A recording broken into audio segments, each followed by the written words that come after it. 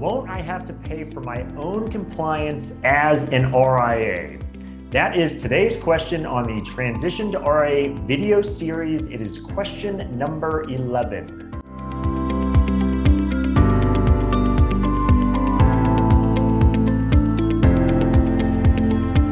Welcome everyone. I am Brad Wales with Transition to RIA, and today's question, like I said, is won't I, as a financial advisor, have to pay for my own compliance if I transition and start my own RIA? Now, I would tell you, this is actually one of my favorite questions to get because besides a relatively easy answer, but I think it really starts driving home how you need to mentally approach the RIA model. And I'll give you examples. There's certain ways when you start thinking things through, I think you'll see them in a whole new light than you maybe previously thought of it. And so when an advisor says, well, geez, aren't I going to have to pay for my own compliance? I do ask them to kind of reset their thinking, which is what I'm going to do here on the video. And I think it'll have the same effect of you as well. So the short answer is do you have to pay for your own compliance? And the answer is yes.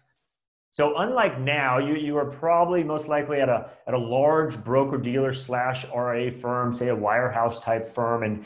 And for that, the firm itself is providing compliance for you and is providing supervision for you. Now, that's because they're required to do that. So they're required to kind of oversee you from a compliance perspective and a supervision perspective. And so if you were to start your own RIA, the RIA itself has those responsibilities and functions. A custodian does not do that for an RIA. An RIA is completely independent of any other vendor. So certainly the custodian would not play that role. And so yes, as your own RIA, you do have responsibility for your own compliance and the costs that come with that. So again, the short answer is yes, you do have to pay for your own compliance.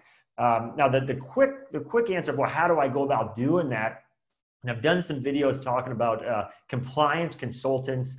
I'll do some more as well. The reality is no RIA tries to do it on their own. You work with specialty expert compliance consultants that help RIAs manage their entire compliance program. You would not, while you technically could, from a regulatory standpoint, try to do it on your own. That is just the approach used with every RIA I've dealt with. You work with a compliance consultant to help you with managing that responsibility. And yes, you do have to pay them for that service. And actually, in the next video, I'll go into exactly what you can expect from a cost structure working with these compliance consultants. But I do want to break that out because that is kind of a separate topic with some nuances from just this core question at the moment of, won't I, as the advisor, I start my RIA, now have to pay for these compliance costs?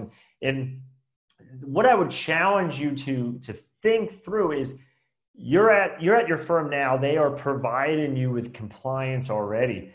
The reality is, when someone says to me, won't I have to pay for it as my own RIA? You are already paying for it. Make no mistake. You are already paying for your compliance.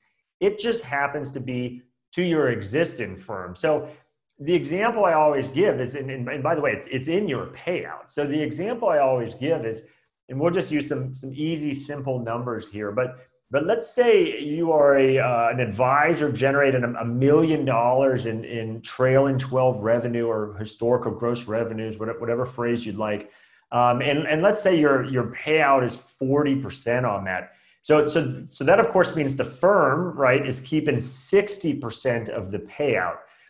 So from that 60% plus a multitude of other ways a firm makes money off of the advisor relationship, but we'll just keep it simple from that 60%, that's $600,000 you are effectively paying to your firm to be on that platform. So make no mistake, in that $600,000, this is for, again, a simple example of $1 million producer, is the cost of providing you with that compliance. So right out of the gate, you mentally need to reset. If your thought is, well, I don't pay for compliance now, but I would have to pay for it as my own RIA, you are absolutely going to pay for it under either scenario. The question is, which one is more advantageous for you to have to pay for it? And the example I always give is kind of getting an itemized bill. So right now, this is the mental exercise. Right now, to use that 40% payout example, if that was you as the advisor, just kind of given this bundled all in 60% bill that you receive. Okay, you owe $600,000 for all the services we provide you, and it's not an itemized bill, and maybe sometimes see no evil. Maybe it's better like that. You feel at times, oh gosh, and everything's just bundled in there. But I would challenge you is if you could instead be presented with a bill that's easy numbers, maybe half that amount, but it's all itemized. And so you need to see each of these individual expenses. And yes, there is that compliance in there, and there's a number next to it. And I've never had to see that before because it was all kind of blurred into my bundled thing over here. But if the bundle costs 60 cents on the dollar and the itemized is 30 cents on the dollar, do you really care that you can see an individual line item there you've never seen before if the aggregate total is still substantially less than what that bundled cost is? So I challenge you to reset your thinking on don't think, oh, it's a new cost. It's not a new cost at all. It's now just a cost that's more transparent.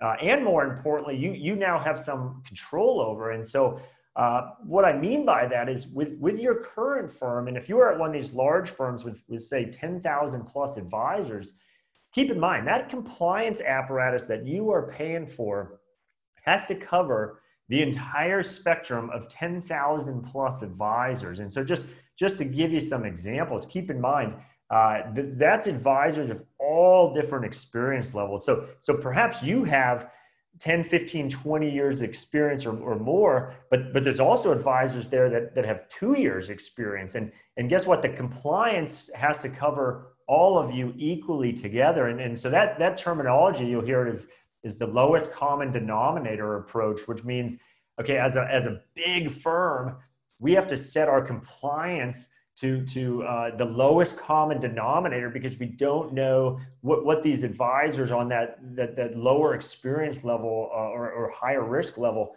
are going to do. So we just lump everyone in together in our compliance program. So it's not just a financial thing. It's literally the lowest common denominator approach of what you're paying for right now. And a couple more examples. You because you're going with this bundled approach, which has this bundled compliance blanket approach of all advisors at your firm, you're being bunched in with advisors that have, for instance, a lot of dings on their CRD. And so they are arguably making less ideal choices with clients, and it's causing problems for them. It's causing problems for the firm. And so guess what? You're being lumped in with that as well with this compliance that you're paying for. You also have advisors that maybe use some very esoteric products with their clients that maybe you don't. Maybe you're pretty plain vanilla and you use some pretty simple models that you maybe have generated from ETFs or mutual funds. But guess what? The same compliance program that oversees you has to oversee these more exotic approaches as well. And you're having to basically subsidize that, even though you're not using some of those products or services. It doesn't matter. You're paying for this full compliance solution. Another example would be, some advisors have a lot of foreign clients. There's a lot of additional AML, anti-money laundering, oversight responsibility for those sorts of clients. So that compliance program has to be able to manage all of those as well. Now, if that happens to be you, hey, maybe you're getting a good deal from that cost of compliance you're paying for. But if you're an advisor that has only a few or maybe no foreign clients, keep in mind, again, what you're paying for is covering a client base in part that you don't have anything to do with. And again, it's because of that bundled solution.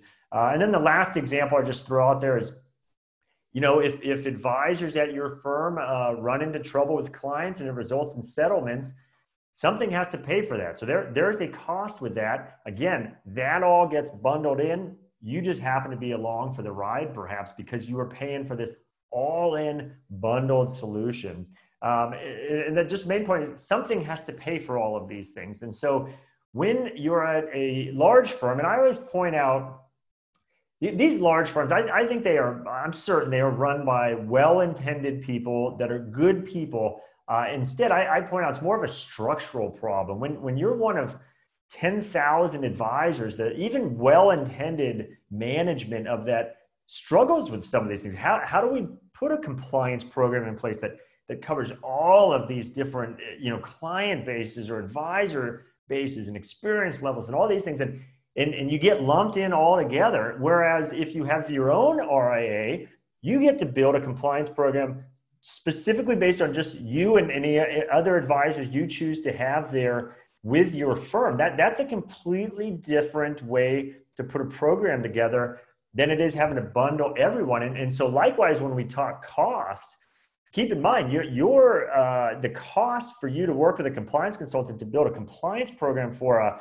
much simpler model than what the large firms have to do to cover all of their 10,000 plus advisors. You could arguably be paying currently more in compliance right now for a lot of stuff that doesn't even have anything to do with you than you would if you could itemize it out and pay for it yourself and pay for only what you need based on your particular circumstances. So I really challenge you to reset your thinking, both in the optics of, oh gosh, do I have to pay for a line item of compliance? Or is it just kind of blurred in this 60% I give back to the firm? And then really think through your flexibility from a compliance program. Are you being lumped in with 10,000 advisors and maybe for a whole host of reasons that's limited your abilities with what you can do with your practice and your clients versus being able to make a very customized compliance solution based solely on the advisors there in your RA. So I really think it's something for you to think about